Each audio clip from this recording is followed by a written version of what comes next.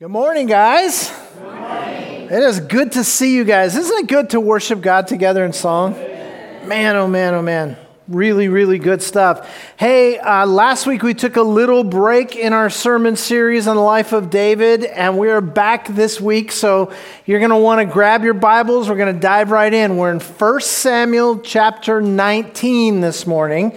And as you are turning there in your Old Testament to the book of 1 Samuel, find chapter 19. And as you're going there, let me just remind you of where we are sort of in the unfolding saga, the soap opera that is the life of David. And let's just remember that in chapter 18, what we end up seeing is that King Saul is going through all kinds of these emotional ups and downs. He becomes very, very angry with David. He decides he's going to come after David. He's going to take David out. He's going to get rid of him. But all of his schemes fail. As a result, he ends up the father-in-law of David. David marries his daughter. And as the story goes on, let's pick it up at the very end of chapter 18.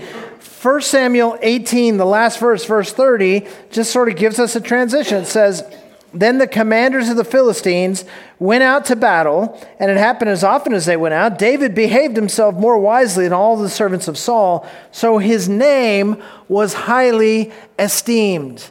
And we've already established the fact that because David's name is highly esteemed, because everybody claps for him everywhere he goes, everybody is getting, the I Love David bumper sticker on the back of their chariot, all of that is happening.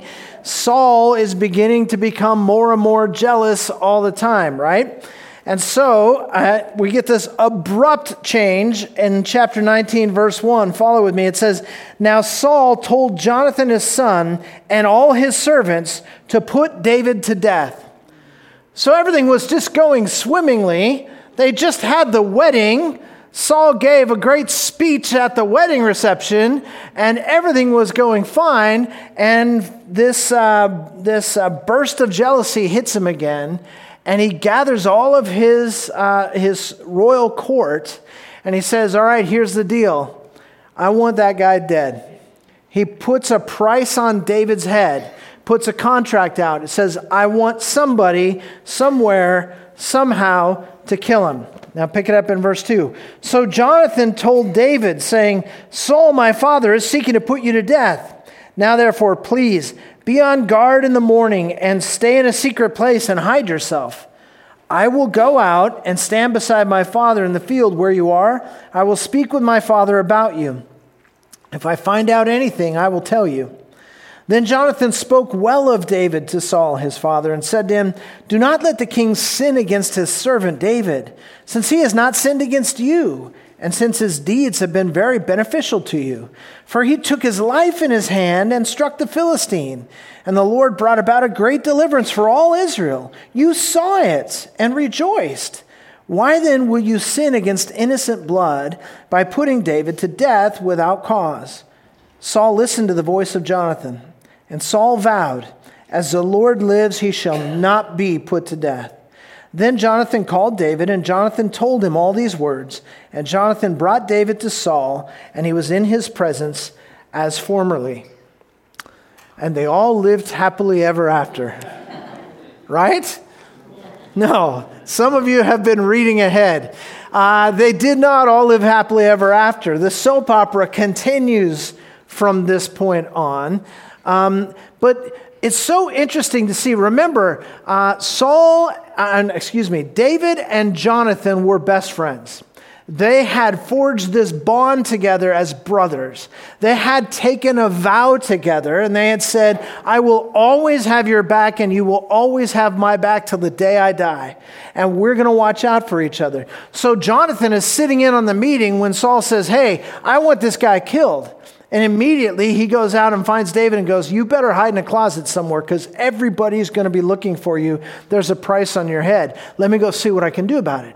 He goes back and meets with his father. And I just love Jonathan's character. How much courage does it take to keep your vow and to go to your father, the king, and to go, "Hey, dude, you are royally messing up. What are you thinking? Don't you remember what David has done for all of Israel? Don't you know that David has been nothing but good to you? Don't you know that David has supported you in everything and that you can trust him? Why in the world would you act like this? Saul was being ridiculous. David was his servant, not his enemy. He had been nothing but loyal to Saul all the time. He was now Saul's son-in-law.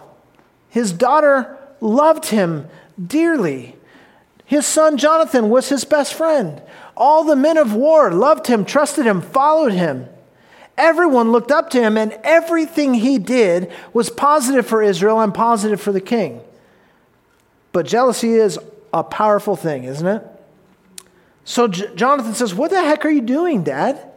You're really messing this thing up." And so he reasons with him, and it says Saul changed his mind. And he says, he doesn't just say this, he makes a vow. He makes a vow and says, he will not be put to death. I will guarantee his safety. I will take care of making sure nothing bad ever happens to this guy. But if you know the story, you know he doesn't keep this promise. Because every time Saul gets jealous, every time he gets envious, every time he gets angry, he lets those emotions rule his behavior.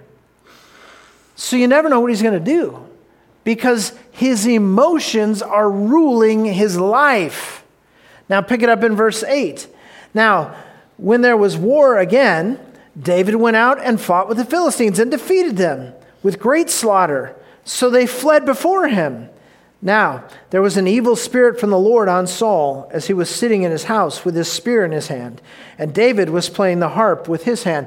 By the way, do you think maybe somebody by now would have said, "Hey, what if we keep the spear in another room?" That would have been a good idea, right? But this is important. It's symbolic to Saul. Saul is a warrior king. He was the big warrior in all of Israel before little old David came along and stole his thunder, right? So as a symbol of the fact that he's a warrior king, he has a big throne. And sitting next to his throne, there's a place where his spear just stands in the ground next to him so that at any point he can grab it. It's a symbol of his strength. And so David is there playing his little guitar and trying to calm him down. And well, look what happens. Verse 10, Saul tried to pin David to the wall with the spear. But he slipped away out of Saul's presence so that he stuck the spear into the wall. And David fled and escaped into the night. Here we go again. It's like a broken record. This is now the third time at least that we have it recorded that he tried to spear David to death. And every time he gets jealous, every time he gets fearful, every time he gets angry, his emotions take charge and they begin to rule over him again. And the results are potentially deadly, especially for David. And by the way, don't miss what it says in verse 9. It's very important. It says there was an evil spirit that was causing this. And we talked about this last time. There was this demonic spirit that was attacking Saul ever since the Spirit of God had left him. And when the Spirit would attack, he would let his emotions rule. And I want to point this out to you guys because I want us to remember Satan hasn't changed his strategy at all. This is still how we get attacked. This is still what he tries to do to trip us up. He tries to stir our emotions into a place where we lose it and begin to let our emotions be in control of what we do. And instead of doing what is right, instead of doing what is good, instead of doing what is honoring to God, we do whatever our emotions tell us to do. And that's his tactic. And that's what he's been doing all along. It's one of his favorite ways to do it. And I wonder how many prison cells are occupied today by people who just let their emotions rule over their behavior in one instance. I wonder how many divorces are tied to a moment or a series of moments where somebody's emotions were in charge of their behavior. I wonder how many children are estranged from their parents because of a childhood or a lifetime of emotions controlling the situation and families getting torn apart because of it.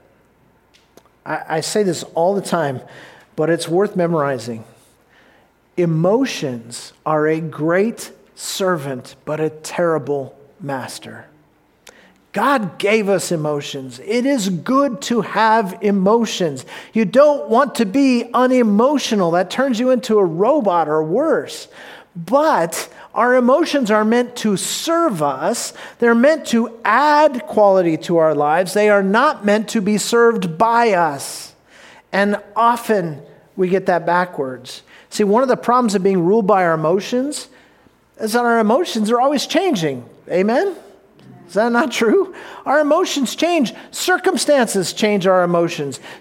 Whether it's a cloudy day or not changes my emotions. If I hear a sad song on the radio, it changes my emotions. Something can happen and just disappoint me. My emotions change. I get a positive news at work and I'm going to get a bonus. My emotions change. My emotions go up and down all the time. It's sort of what it is to be human, right? Saul was jealous and angry, so he puts a contract out on David's head. But Jonathan reasons with him, helps him to see the light, so he changes his mind and he changes his behavior. And things went back to the way they were.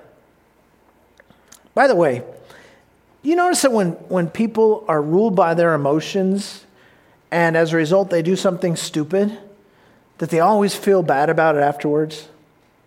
That how many times has somebody gotten their emotions all riled up and the next thing they know, they're doing something they shouldn't do, and now they're facing the consequences of that, and they genuinely feel so sorry. They just wish they hadn't done it. I just wish I had gotten control.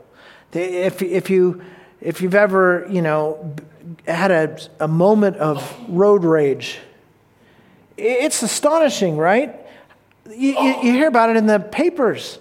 Somebody's driving down the freeway and somebody's got their high beams on and they shoot them. Somebody's driving too slow and they bump them. Why?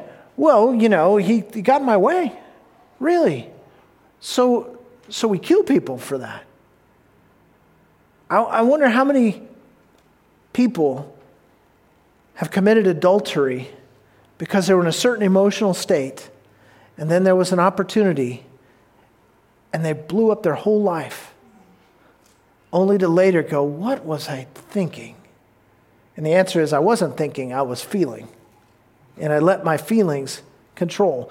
Domestic violence situations, drunkenness, we're always sorry afterwards. But the question is not whether I'm sorry. The question is whether my heart is changing. Because eventually, the pressure comes back.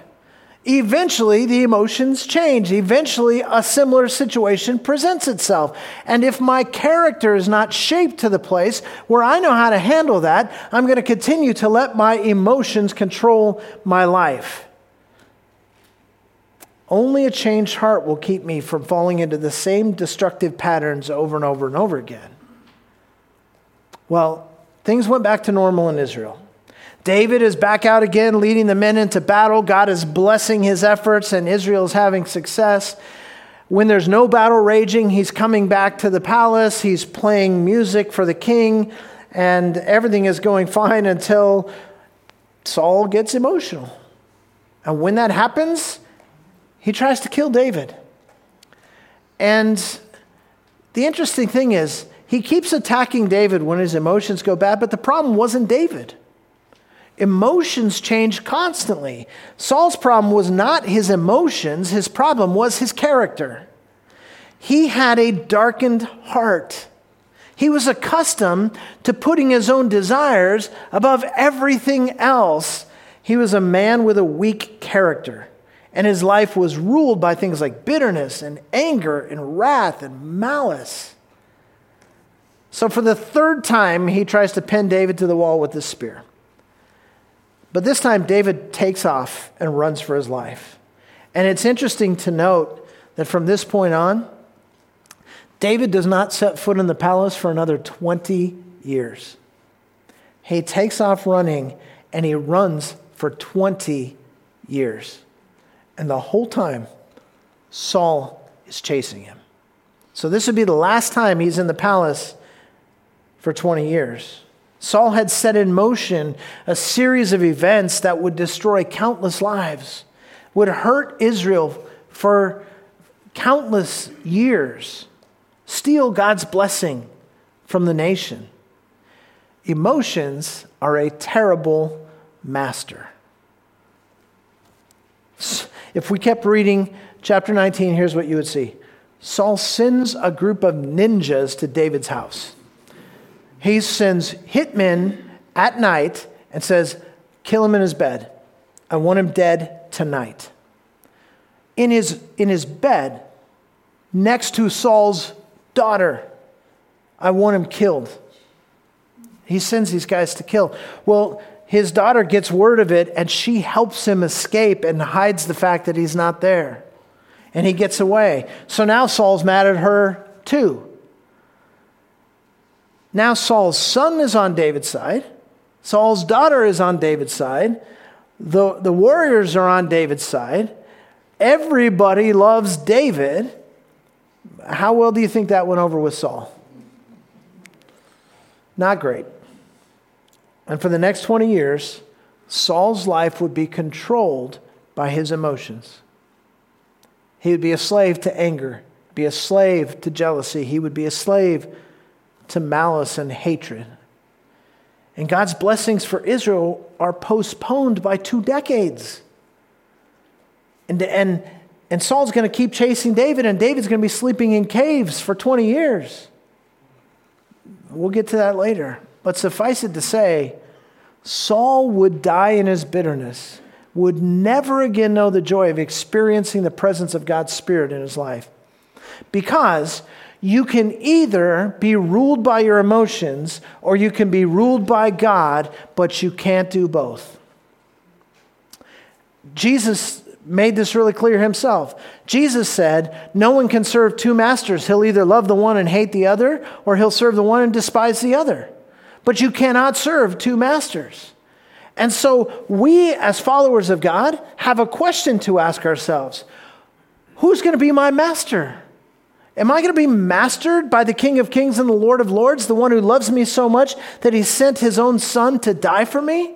Or am I going to be mastered by my emotions and the temptations that come with those emotions? It's an important question to ask. And for some of us sitting here today, this is convicting because we realize that far too often we've been ruled by our emotions. But we feel stuck because, after all, you don't choose your emotions, right? And who wants to be angry? Who gets up in the morning and says, today would be a good day to be bitter. I think I'll do that. That's not what anybody does. Or jealous or fearful or depressed or whatever. Those are things that happen to us, right? They're not things we choose. Some of us are just the jealous type, right? I remember having a conversation with a man I was trying to minister to, and unfortunately the conversation was taking place in jail because he had just hit his wife. And he said to me, I can't help it, I'm Irish. His nationality was to blame. But we honestly buy that stuff. We honestly go, I can't help it, I just have a bad temper. I can't help it, I just like to drink a lot. I can't help it, I just get angry, and when I get angry, I yell. There's nothing I can do about it, right? Some of us, I say with all sincere compassion, some of us have been through a lot of abuse. And the result is that we got scars to show for it. And we are angry and we are bitter all the time. Nobody wants to be abused, but some of us have been. And now our emotions, they just flare up. And we can't help it, right? Let's see what God's Word has to say about that. I want you to go to the New Testament book of Ephesians. So it's all the way to the back of your Bible from where you're at. Find the book of Ephesians. It goes Galatians, then Ephesians, then Philippians. I'm going to give you a second to get there. By the way, Ephesians chapter 4 is one of the great chapters in the whole Bible on the topic of relationships. If you struggle in relationships, if you're ever struggling in a relationship, I encourage you, go and meditate on the whole chapter of Ephesians chapter 4. It gives you a ton of great information about how to do relationships right. But we're just going to look at the end of it. I want you to pick it up in verse 26, at this shocking, shocking verse. Here's what it says in Ephesians 4:26. It says, "Be angry and yet do not sin. Do not let the sun go down on your anger, and do not give the devil an opportunity." Did you know that the Bible commands us to be angry? Is that surprising? And by the way, he's quoting the Old Testament here. So it's not just that Paul had this wild idea and he said, hey, everybody be angry. He's quoting the Old Testament that also teaches us to be angry. So we're literally commanded here to be angry. I found that shocking because I had always been taught everything I knew about anger was that it's bad. Everything I knew about anger is that it causes all kinds of trouble. Everything that I had experienced with anger, it had crippled my life. And so the idea that being angry could ever be appropriate blows my mind. But you know what, guys? There are some things we should be angry about. I'm angry about human trafficking. Anybody else? It makes me angry, and it makes a lot of people angry, and because of that, there are whole ministries of people who have devoted their lives to freeing people who are being trafficked. Why? Because they got angry about human trafficking. I'm angry about drug addiction.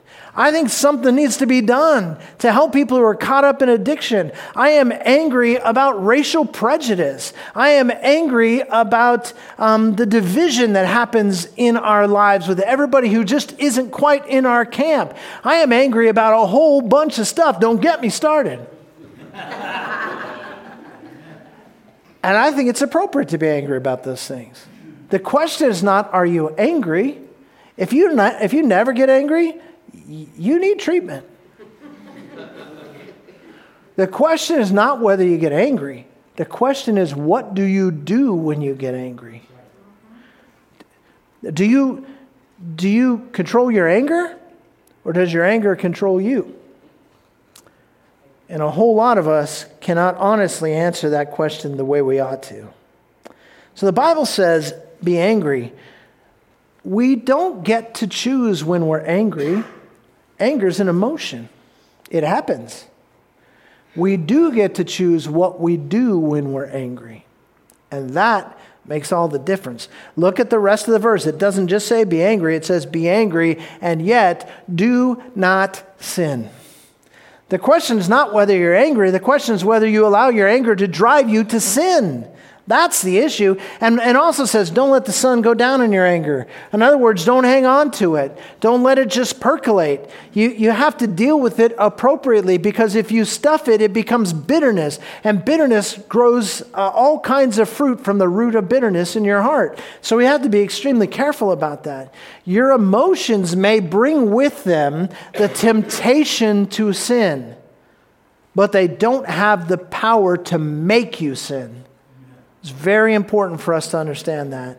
Guys, I think that truth should set people free. So many of us have felt so stuck in this pattern where our emotions get to tell us what to do.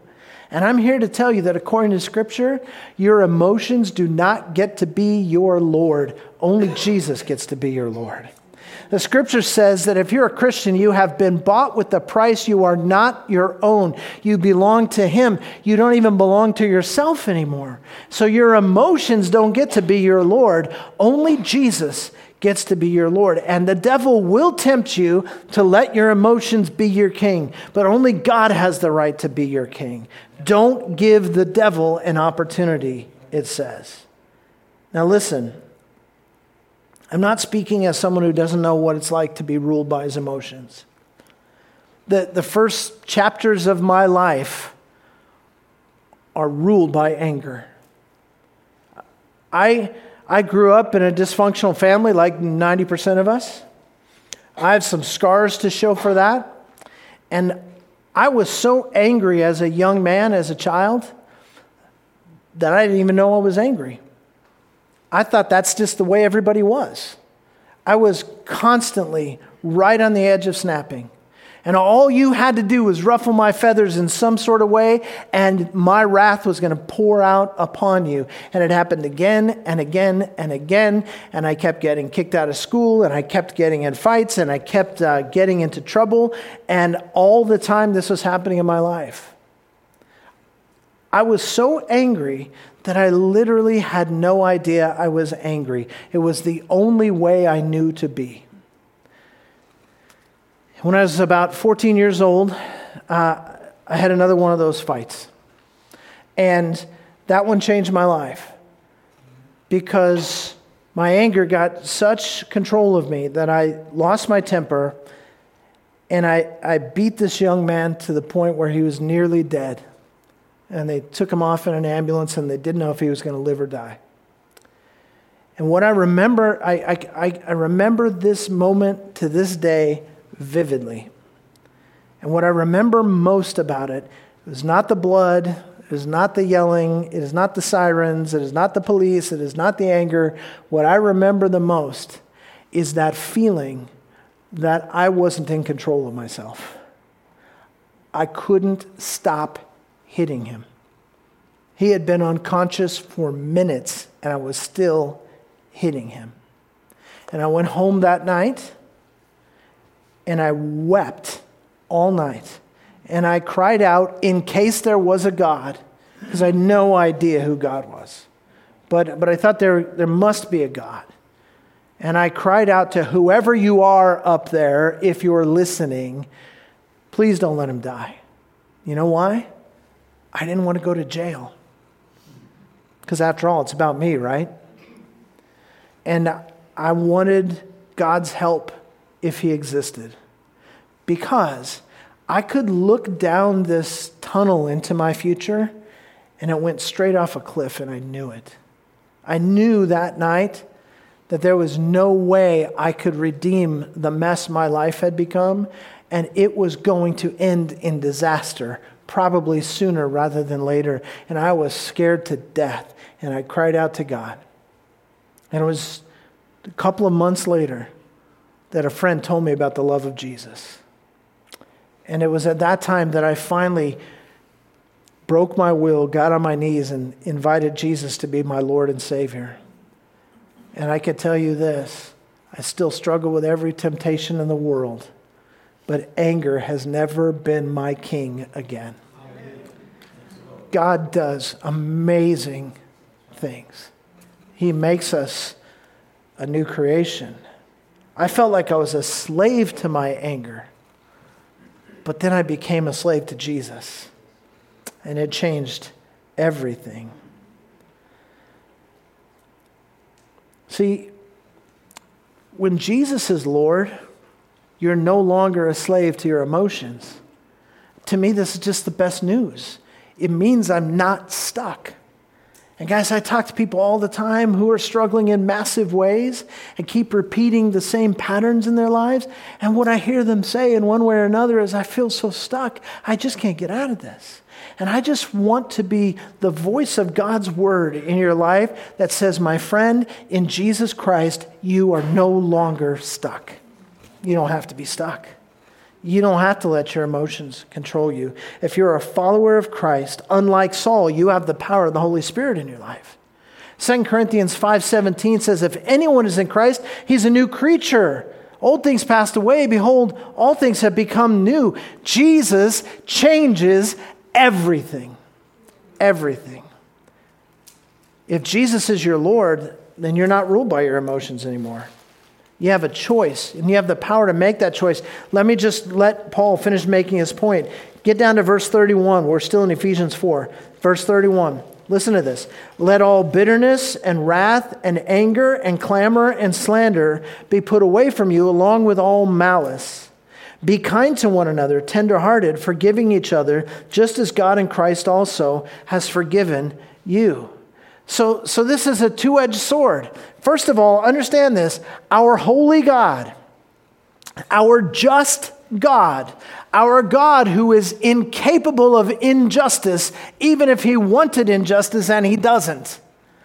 But our just God commands us to put away bitterness, wrath, anger, clamor, slander, and malice. He could not justly command us to do that unless he would empower us to do that. He's not saying never feel these emotions again. He's telling us what to do with them. When those emotions come, put them aside, he says. Don't give them a place in your heart. Don't let them have the throne of your life. And then he goes on and tells us what to do instead. Verse 32, be kind to one another. As if it's a choice? Yes, it's a choice. You get to choose to be kind, even to people who are not kind to you. Be kind to one another. Be tender-hearted. Soften your heart. How easy it is for us to harden our hearts in this world full of sin. He says, be kind to one another, tender-hearted, and then he just knocks me over with this, forgiving one another. And I say, well, wait a second. Some of the people I'm mad at, they're never going to apologize. He says, well, what does that have to do with this? Forgiving one another. I said, wait. You don't understand. He does not deserve forgiveness. And God says, Doug, are you done? Finish the sentence. Forgiving one another just as God in Christ has forgiven you. I love forgiveness when it's coming my way. And by the way, if you've been forgiven by Jesus Christ, what did you do to earn it? Did you deserve it? Did you deserve for the sinless, spotless Lamb of God to go to the cross and die for your sin? To offer you forgiveness? Of course not. But we're going to hold everybody else to the standard where, in my opinion, you have to deserve it before I forgive you. Guys, I'm telling you, it's a two-edged sword. On the one hand, it's convicting because we're accountable. God says, no more excuses. God says, I don't want to hear the I'm Irish excuse one more time. I'm done with that. No more excuses.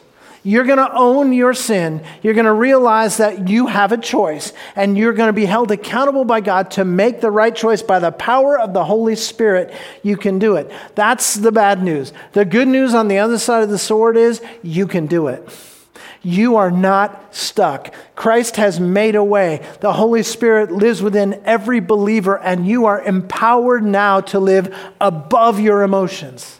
You're empowered now to live above your circumstances. Guys, I'll say it again. Emotions make a terrible master, but Jesus is the perfect master.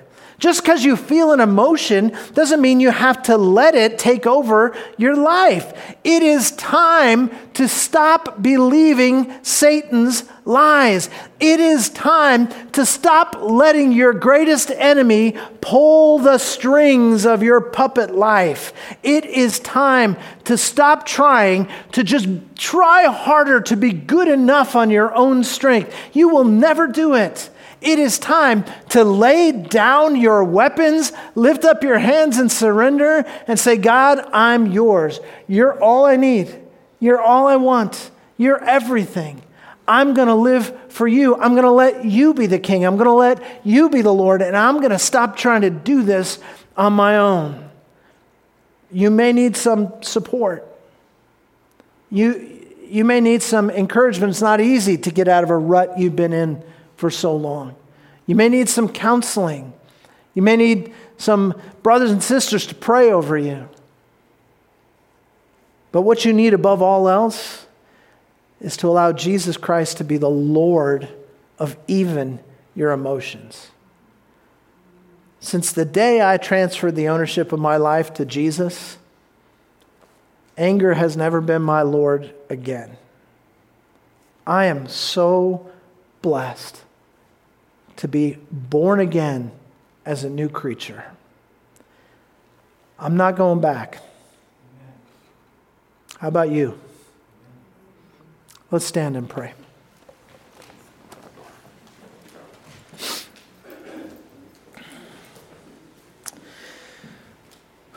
Lord, it's with a certain amount of emotional rawness and vulnerability that we stand before you today, having been exposed to the light of your word, which is sometimes makes us blink because it's so bright. And God, every single one of us has got some wounds and some scars, and every single one of us has fallen into some patterns. And the enemy just keeps lying to us, trying to convince us that we don't have a choice. But I thank you that your word is true, that the blood of Christ is enough, and that your Holy Spirit is able. And I pray, God, that now we can all live in the surrender of our entire lives to you, Lord Jesus. Nothing else. Nothing else will do. We just want you. We give you all thanks and praise in Jesus' name. Amen.